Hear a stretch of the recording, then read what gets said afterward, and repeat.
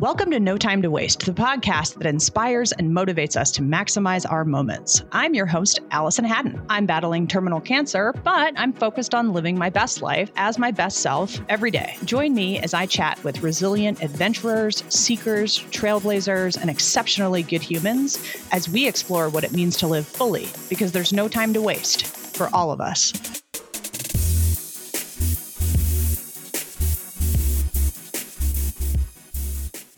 Don't forget, we've got $35 custom engraved No Time to Waste bracelets in silver, gold, and rose gold options to benefit our friends at the Pink Fund. We kept the price as low as possible, so this should be like a holiday no-brainer for all the ladies in your life, and maybe a nice thank you to teachers or first responders or even helpful neighbors, or just treat yourself because this has been a really hard year for all of us. They're $35 each or $100 for all three metals. You can find it at notimetowasteproject.com/swag. And it's really important that you not wait because orders are going to close Black Friday at midnight Eastern time. So they're like, literally is almost no time to waste.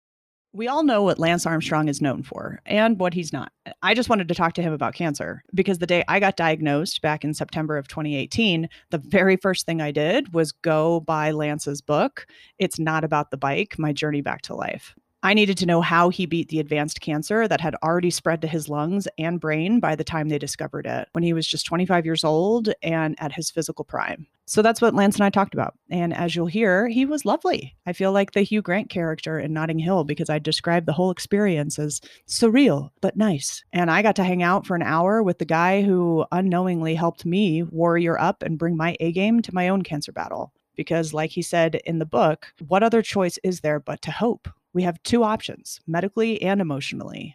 Give up or fight like hell. I'll opt for the latter, just like he did.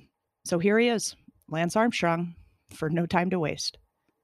Guys, we're here with somebody. It's probably, you're like, wow, Allison's had like so many amazing guests. Like, wow, I love getting introduced to people.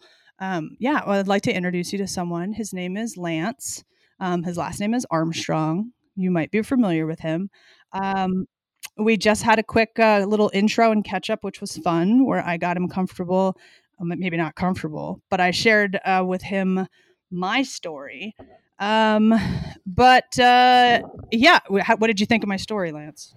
Oh, I think it's, it's one of these, like most stories, right? These you hear these stories, and there are very few people in the world, if any, frankly, that deserve to be telling those stories. Now, some would argue there might be some that do, but there's so many great people that have these terrible stories with long odds and consequences, side effects, loved ones impacted, lifestyles and careers impacted. Yeah, I mean, it's crazy. I mean, I've been in this world, I guess, for almost 25 years, and it's just such a global burden. And meanwhile, and I'm not being critical of, but I watch the news every night and I follow the COVID madness, which is here we've lost 250,000 lives. If the world, or not even the world, but if the United States panicked over something and the loss of American lives, as they have with COVID, certainly with regards to cancer, we'd probably be having a different discussion. Right. I mean, this is, and so it's frustrating on that side. But these stories, it's neither here nor there because it always ends up at the corner of First and Main, and that's at somebody's house, right, with their loved ones, and so I'm thinking about you. It sounds like you have a good spirit. Yeah, I think we've all had. I think most people would say it's been a crap year. Right. Mm-hmm. But what I've learned is, like, let's not measure my crap versus your crap, or assume that my crap is heavier than your crap, or your crap doesn't deserve the same attention, or because there's different brands of trauma. Right. And I think everybody this year needs to give everybody else a little break and assume, you know what, they've probably been through some crap too. Right. And the funny thing is you can't judge based on the outside because you never know. Right. And speaking of which, nobody can see this, but This is real. I can't hear as well with my headphones when I have a hat and my wig on. This is Sport Wig. I want to introduce you to her. So I'm going to take her off right now and basically get one little screen grab of us actually doing it. But I'm going to take off. I'm going to go bald right now. I'm going to go full on G.I. Jane. You cool with that? Yeah. Yeah. Bring it. All right. We're going. So, Oh, wow. Yeah. Yeah. there we go. There you go. So you're going to, yeah. I'm going to cut that out a little bit, but I'm going to keep Yeah. it. So here we go. Representing. So, for anybody that doesn't know, I would like to just share a couple things. Lance and I, there are some ways in which we're different. One, I'm a fair weather cyclist. I started cycling when I lived in Marin County, which is just over the Golden Gate Bridge in San Francisco. If it was like cold, rainy, sprinkling, windy, like more than 3 mile per hour winds, I was like, and I would rather be running trails in the headlands. But I got into cycling because of injury, which a lot of people do. Lance was a little bit more serious about the cycling. So that's just one difference. Two, I'm like a type 1.5 fun. So like I like powder days. I like doing a bunch of different sports for like max like an hour and a half and then switching sports. I'm not like a let's sit in the pain cave for like 5, 6, 10 hours. I suspect that Lance and I are different there. I don't know if I am as passionate about the entire state of Texas, although I do think Austin is super cool and I would live there if I did have to live in Texas. But there are some similarities where we're very similar here. I think, you guys know me on No Time to Waste. Our pace. I talk fast, I move fast, I breathe fast, which I know you've said before. Patience is an issue for me. I am vibrating right now, which also could be from the infusion of Dex that I just got at my chemo infusion this morning. I was like, I don't need more steroids today. I'm already too amped up. And they're like, sorry. So pace, I think. I think the passion for the mountains, the solitude of physical activity while in nature, and how freaking healing and like restorative that can be for the soul.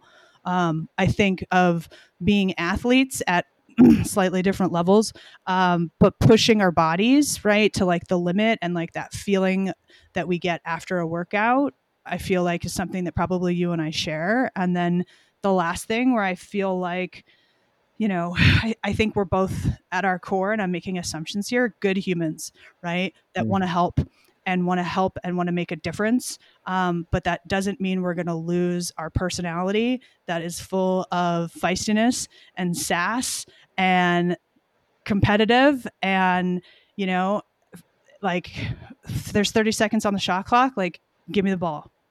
Right. I want the ball. I want the responsibility. I want the pressure, and I'm going to rise to the challenge no matter what you put in front of me. And everything I've learned about you, even though this is the first time we've talked, and again, I'm making assumptions like I know you in a creepy one-way relationship that I've built with you. Unbeknownst to you. You're not alone there.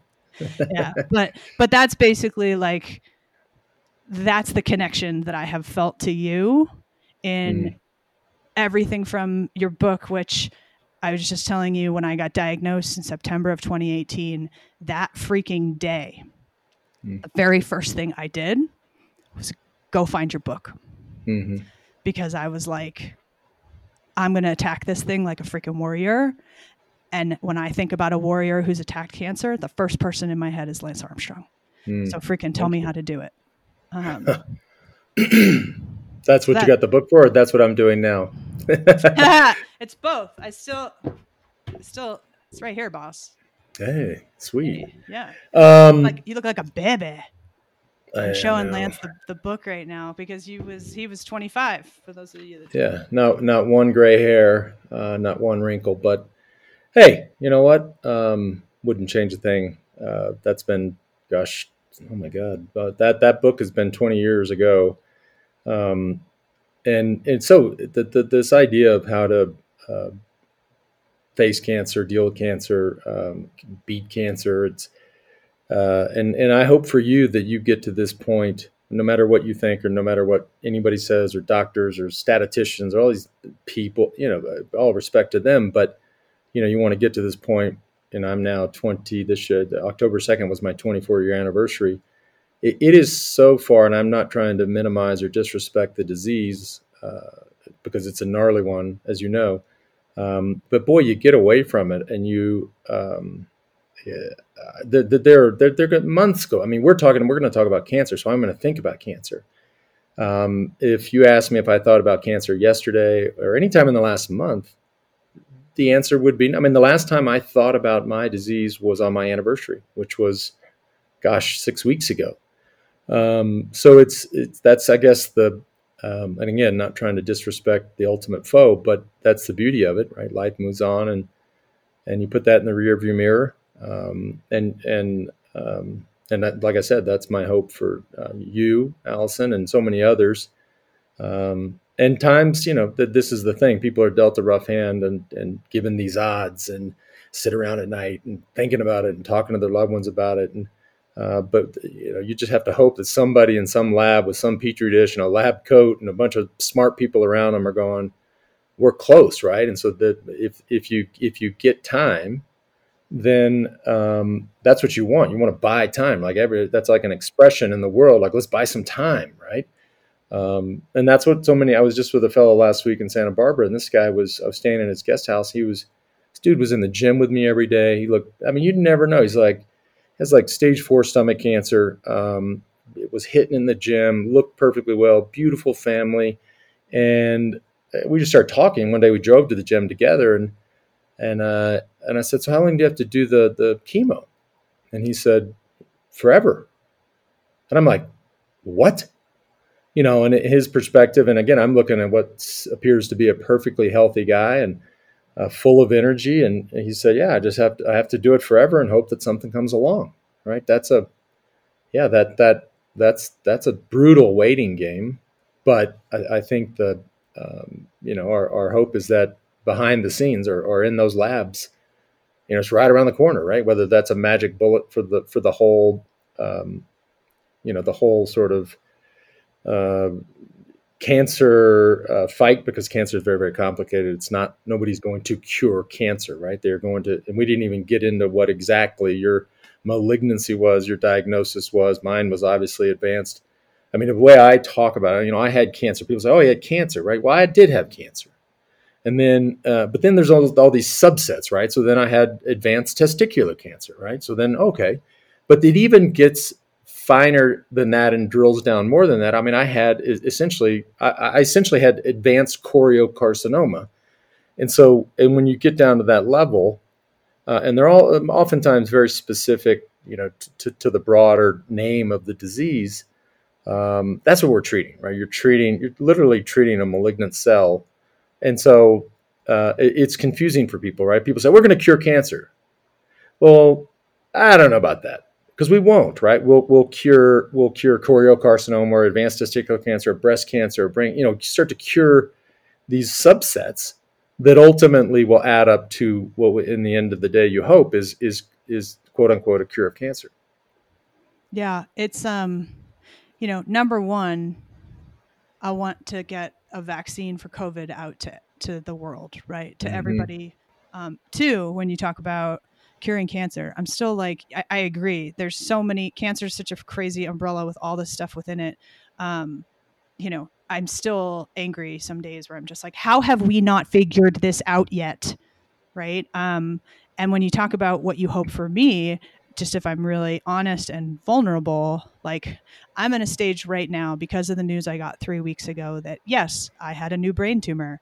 And yes, we hopefully took care of that with the radiation that I just completed.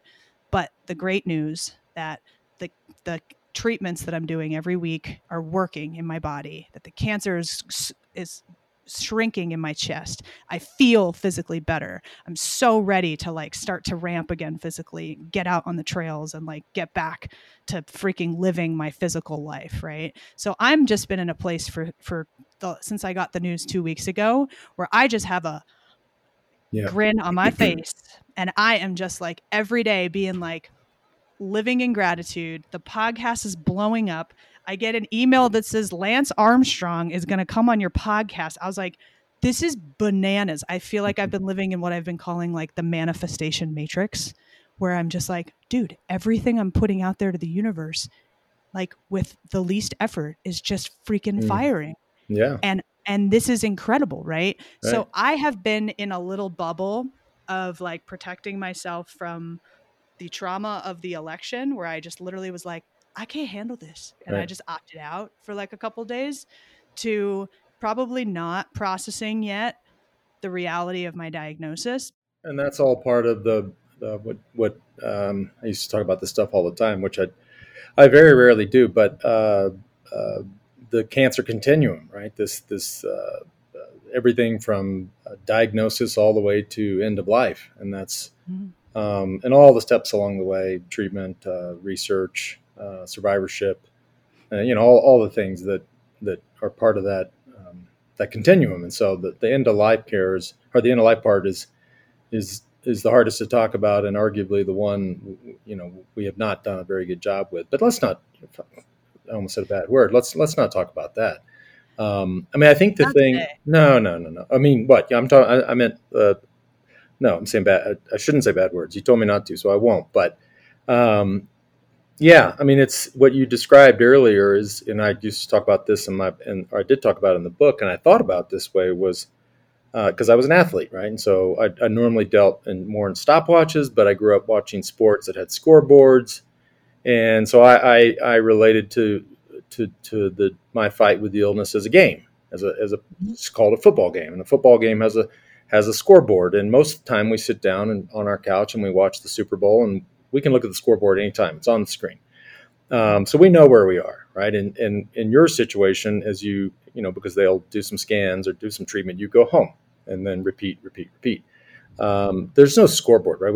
You can't pull up an app and go, okay, I just killed 1,000 cells today, right? You don't know. And so, but meanwhile, the game is being played, and they say you can't look at the scoreboard. By the way, you can't even watch the game. It's like caring about a game and checking some sports app every now and again. Oh, the score is 34-14.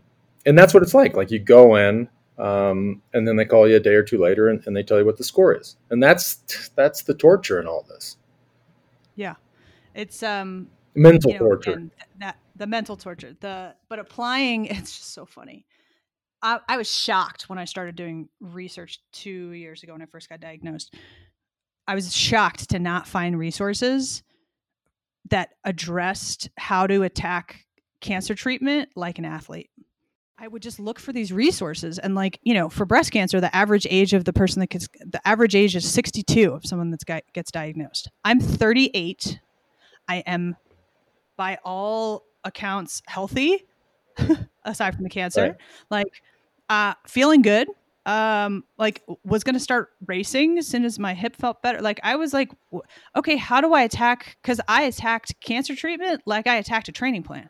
I was like, I got to go to Staples immediately. This is a true story. I talk about it I did a TEDx talk called Confronting Death to Live a Fuller Life, that you can find notimetowasteproject.com.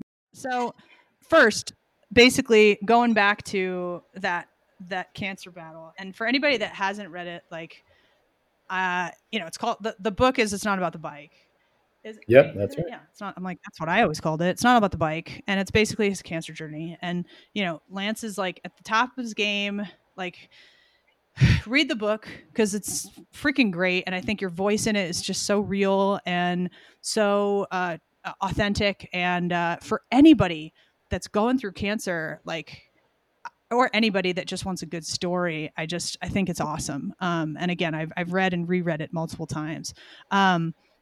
Just to let people know, this is someone who, what Lance had to like go into treatment. He was like, how long did you live at the hospital? Oh, I lived there for the entirety of my treatment. So, but not, Which was like what, no, 6 months, a no, four year? months. It was, Okay. it Four was, it months. felt long, but there are people that have to, as do this for years and years of the rest of their lives. And so, yeah, being an inpatient was just um, part of the treatment process that the doctors in Indiana switched me onto. But I shouldn't even say that, because I would stay during treatment for 5 days, and then I would fly home from Indianapolis back to Austin. So I'd go back for 15 days, Right. give or take a day, and then I'd go back and hit it again, and then start looking for that scoreboard. Yeah. But like, guys, what freaking Lance describes in the book in terms of like the grueling treatments he went through, I have experienced nothing even close to this. Like, I continued working from home when I was going through chemo the first time. And now I'm working way more hours with no time to waste, the podcast and getting this message out than I did before, but I mean, we're talking like puking, we're talking like you just like laying on the floor, or you just laying in bed, staring and being like, is it over yet? Like, I mean, like horror stories. Like that was the part where when I did read about that stuff before I started chemo, I was like, oh my God, I'm going to go in for like the fight of my life. And actually, thank you for writing about all of that. And also thank you for the advances in things like medical treatments and what chemo looks like, because Good. it was not like that for me. But you went through the ringer, and I never had to like stay in the hospital overnight. Right. But you talked about basically like asking them, basically like challenging them kind of at all different points, which I definitely have done throughout my journey, and being like, can I bring my bike in so that I could at least spin? Like, I feel good enough to do it. Can I just bring my bike in? And like, what was their reaction? I mean, obviously they knew Yeah, you, I right? At think that I point, think it you were was really more famous and just, well known. can I ride when I go home? I mean, it would have been hard to, and I ended up getting so sick, as many do. I didn't have any motivation for that. But the big ask, or the request, was that, when I have these days off, is it safe to go ride? And there's all these considerations they think of, Yeah, and of course nobody's asking them that question normally. And it's not like I was out totally. doing intervals or trying to get fit. I was just out turning my legs more for my own sanity. And Yeah. but yeah, they were cool. I mean, they let me do that. When I thought about you when I was meeting with my oncologist in this tiny town in California, San Luis Obispo, which is where I got diagnosed, and I had local treatment. I ended up having my mastectomy and kind of having my treatment overseen by people at Dana Farber and Brigham Women's, a fantastic team. But anyway, dealing with my local oncologist in this tiny town of San Luis Obispo, um, who was super cool, but very like chill. He's a surfer. And I was like, listen, man, I'm going to have 1 week off in between like my counts going back to normal after chemo and having to fly to Boston for my mastectomy. I'm going to Mm. miss ski season. Riding my snowboard is like one of my happy places. And I didn't grow up snowboarding, but I started in my Mm. 20s and fell in love with it, and then fell in love with trail running and was like, oh, maybe it's like not the sport specifically, but it's like doing sports in the mountains with like great music on in my heads. Anyway, I was like, I gotta go on a ski trail. I gotta go ski. And he was like, ugh. And like the next week I was like, that week, I gotta go ski. You gotta let me go ski. And then it was like probably the third time where he was like, I guess we got to make it part of your prescription. And I was like, And during that week off, I went to Jackson Hole, and I got to ski. I got to ride, which is like my happy place. And I got to check something off my life list, which I talk about in my TED Talk. It's like a bucket list, but not like things you want to do before you die. It's like big things, little things, things you want to buy, places you want to go, things you want to give. It's just Yep. like putting it down on paper Yep. and checking it off, right? And one of the things was freaking meeting Sandra Bullock. I've had it on my life list since I was 15. She's got a house in Jackson, right? I was at the bar, the Handlebar, and in walks Sandra Bullock with her family. And I literally was like, universe, what? I didn't want to bug her because she was with her family. And I just felt so bad about, I always feel so bad about, like, I never want to interfere with someone, like a public person, especially if they're with their family on like personal time. So I didn't even approach her. And I have to say, I regret it. I have very few regrets. I regret not being like, Yeah. Sandra Bullock, I'm so sorry, but I do have terminal cancer. And She's a sweetheart. You should have at least I sent know. somebody over there. She's a total spends at least used to spend a lot of time in Austin. So wow, the ski trip and that's on the bucket list. Walking up to Sandra, that's on a different list, and it rhymes with bucket. Um, Yeah. we all. I'm not supposed to say bad words, so I can't say it. You're but not. I don't want to put an E on this episode. Yeah, I want everybody to be able to hear it. So it's another list that rhymes with bucket, and so you really need you need two buckets. It's the chuck it list. Yeah, it's the chuck it list. Yeah. You're right, though. And I think that also is a great example of, like, I did a lot of research for my TED Talk around deathbed regrets and a lot of the research around it, and how, again, regardless of age, race, creed, religion, like, they all sort of fall into 5 buckets, what people regret. I try and craft my life so that I don't have those. And I do kick myself a little bit for not saying something, not reaching out and explaining to her. We should do a part 2 on this, but the one thing you don't want, and this was really a big part of my thinking as I was trying to pick treatment options and doctors and hospitals and the protocols, all the stuff, because it kind of feels like you're buying a car or looking at colleges with your kids. Oh, these are so serious. Oh my God. You start picking out the hospital and the team of doctors and nurses that are going to save your life. Now that is a serious decision. So that's the one thing that, at least for me, I wanted to spend a ton of time on that, because I didn't want to be, I just thought I might die. I mean, there's a good chance I'm going to die. So I don't want to be laying there going, God, should I have gone to hospital XYZ or hospital ABC? I didn't. And so I spent a ton of time making sure that the docs and nurses at IU were the place for me. And if it wasn't going to work out and the world didn't, choose to give me life back, that I was going to die in peace, at least in and around that decision, because it's serious. And so it sounds like you've done a ton of work on making sure you're you've got the best team around you. And I do. Yeah, so that's at least that's one thing off the list. There's a bunch of people that lay there and have a day or two to go and have regrets or doubts about that. Imagine, right? I can't. And there are, and you talk about this, like, it's hard to explain to people who haven't been through it or aren't on the other side of it, but there is a richness of life and a gratitude and a shininess to life when you have literally been faced on the other side with, like, I might have to say goodbye to this world, like, soon. Mm-hmm.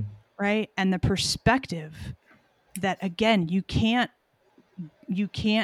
hand over or tell somebody else, but this perspective of when you are literally going, all I want to do is live, and there's a chance I might die, like, soon, instantly, right? So tunnel vision, and it's like, so here's what matters, me living, right. And here's what doesn't matter, everything else. Right. Well, I think it's a delicate dance. And I do see this a lot, because look, people, no matter who you are, we're all inherently fighters, and so the tendency is to, okay, that didn't work, let's try this, and then that's not working, okay, let's go back to trying that, and then all the while their quality of life is going from 100 to 50 to 20 to 10, and it takes and fortunately was not in that position, but it takes a lot of courage to just go, all right, I get it. This isn't going to work. And you gotta, and it's this balance. I'm so scared for that. No, but this is, and I don't know you, but this is, I wanted to have this conversation just in the hour we've known each other. It takes a lot of courage to go, okay, this wasn't my life to live, and I've got and this is, listen, let's just work off the assumption and the notion that you're not going to be in this place. So we're speaking to others, but Okay. if you're seeing this trend, and you've got all these loved ones around you, and you have this bucket list, and the doctors are you feel they're being honest with you, and you believe them, and you've got 3 months, right? Mhm. It's a rare person that goes, okay, well, I don't think this is going to work, and I've got, golly, I'm just looking right now, I got 15 things on my list. Crap. Let's go buy some plane tickets and some RVs and some, a keg of beer. I don't know, whatever's on your list, and get after it, because there's so many folks that just, and I love them. God love them for that, fight all the way to the end. But there's no camping trips with the people they love the most. There's no trips to Machu Picchu or whatever it's called. There's none of these things, right? All the there's these bucket lists that are left unfulfilled. Well, COVID needs to get its act together. Number one, we all need to get our act together and take some personal responsibility, because it's not just about putting masks on and social distancing for our own health. It's for the health of other people. And selfishly, I'm making the PSA right now. It's for people like me, and it's for people like, grandparents and your parents and people who are vulnerable. That's why you wear masks. That's why you do social distancing. That's why, if cities are going on lockdown right now, it's so that we can have a holiday season that we actually get to spend with our families and not alone. That's a good PSA. So if we could all do it, that would be really awesome. Yep. Because I would like to travel again and get on a plane. But here's living like there's no time to waste. I was supposed to go to first Mexico, then Hawaii. And my partner and I have been trying to escape the reality of our lives and just go somewhere warm to a happy place since my first freaking brain tumor in April. And we have had to cancel every single trip that we've made, as recent as going to Arizona this week. Because once I had the brain tumor that showed up in August, they were like, you can't fly for like a couple weeks.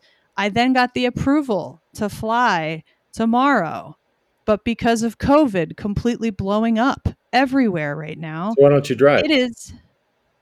Lance, would you just let me? Am I going too slow for you? You're already impatient. No, I'm telling you. I'm thinking, guess what I'm doing? I'm getting in the car tomorrow. Amen. And I'm going on a solo road trip. And I'm freaking going to go to Moab, Utah, which I've never been to. Yeah. And I'm going to stay at the Hyatt Place. And I'm going to watch the sunset. And then the following morning, I'm going to watch the sunrise somewhere freaking awesome. And then I'm driving to Scottsdale because I'm having conversation number 2 with Nora McInerney, who, if you don't know her, you should, at Nora Borealis. She did a TED Talk on basically grief. She's hilarious. She, at 31, lost her second baby in a miscarriage, her father and her husband to glioblastoma, all within a 5-week period. Jesus. Right? Yeah. Yeah, the world. But she talks about it. Listen to her TED Talk. I want to check that out. It's basically about moving forward, not moving on from grief. I know a lot about that. So, all right, last couple questions, because I know you got to hop. Basically, in your forward, which Lance's 2 podcasts right now, The Move, which is like pretty cycling focused and goes a little over my head. But 2, he has The Forward, which is basically like awesome interviews with like awesome people. So you were with McConaughey not that long ago that I know you're good buddies with. And I think you were somebody had the dream that you guys met you guys were on the podcast together underneath a frozen lake. I'll read it to you. This is you all you people listening will enjoy this, and this is typical McConaughey. Okay. So he says, dude, he seems like such a character. By the way, he's they broke the mold. Let me just put it this way. So this is right. This is the day before we were going to do the show. He said, I just had a dream that you and I did your podcast at the bottom of a semi-frozen lake, sitting at a table across from each other with headphones on, mics in front of us, and a case of red wine at our side. We sipped and laughed and talked. The fact that we were under the water the whole time, doing so without needing oxygen, was not surprising to either of us in the least. It was a great dream. So like this guy wakes up with shit like this. I'm like, what? But yeah. So my question to you is, what do you think happens after we die? because that description, I think it's a highly personal thing to everybody. When I read that, or I heard that on the pod when I listened to it, I was like, maybe that's what McConaughey thinks. Yeah. Like maybe that's a vision of like the kind of stuff that happens after you die. Probably start a church, start some movement, but I don't know. I'd go. Right. A lot of people would, but I don't know. I don't know what happens. I've grown up very not religious, and so that's not a glorious thing to think about. Okay, you die, you get buried, you get cremated, and your ashes spread, or you get put underground, and that's it, man. I'm sort of entering a phase of my life where maybe I need to not so much in a religious sense, but just in a spiritual, holistic sense, explore, so to speak. So I don't have a good answer for you. I would love to start to craft some answer in my mind or in my head, but it's a heavy question. Is it something that scares you when you think about it? Not at all. Okay. All right. Well, then I've had a good roll. All right. Then that means you're living life like there's no time to waste, right? Maximizing your moments every day. I don't wait for nothing. Well, there you have it. Lance Armstrong, he doesn't wait for nothing. And these days, neither do I. And hopefully the same goes for you, because today is all we've got. Don't wait for nothing, because there's no time to waste for all of us. Okay, squad, if you're liking these episodes, and man, have we got some killer guests on deck, please subscribe so you don't miss an episode. And what would really help us right now is if you'd rate and write a quick, 1-sentence review on iTunes. And be honest, it's really how new people find out about the podcast. And then obviously go tell all your friends. Grazie mille.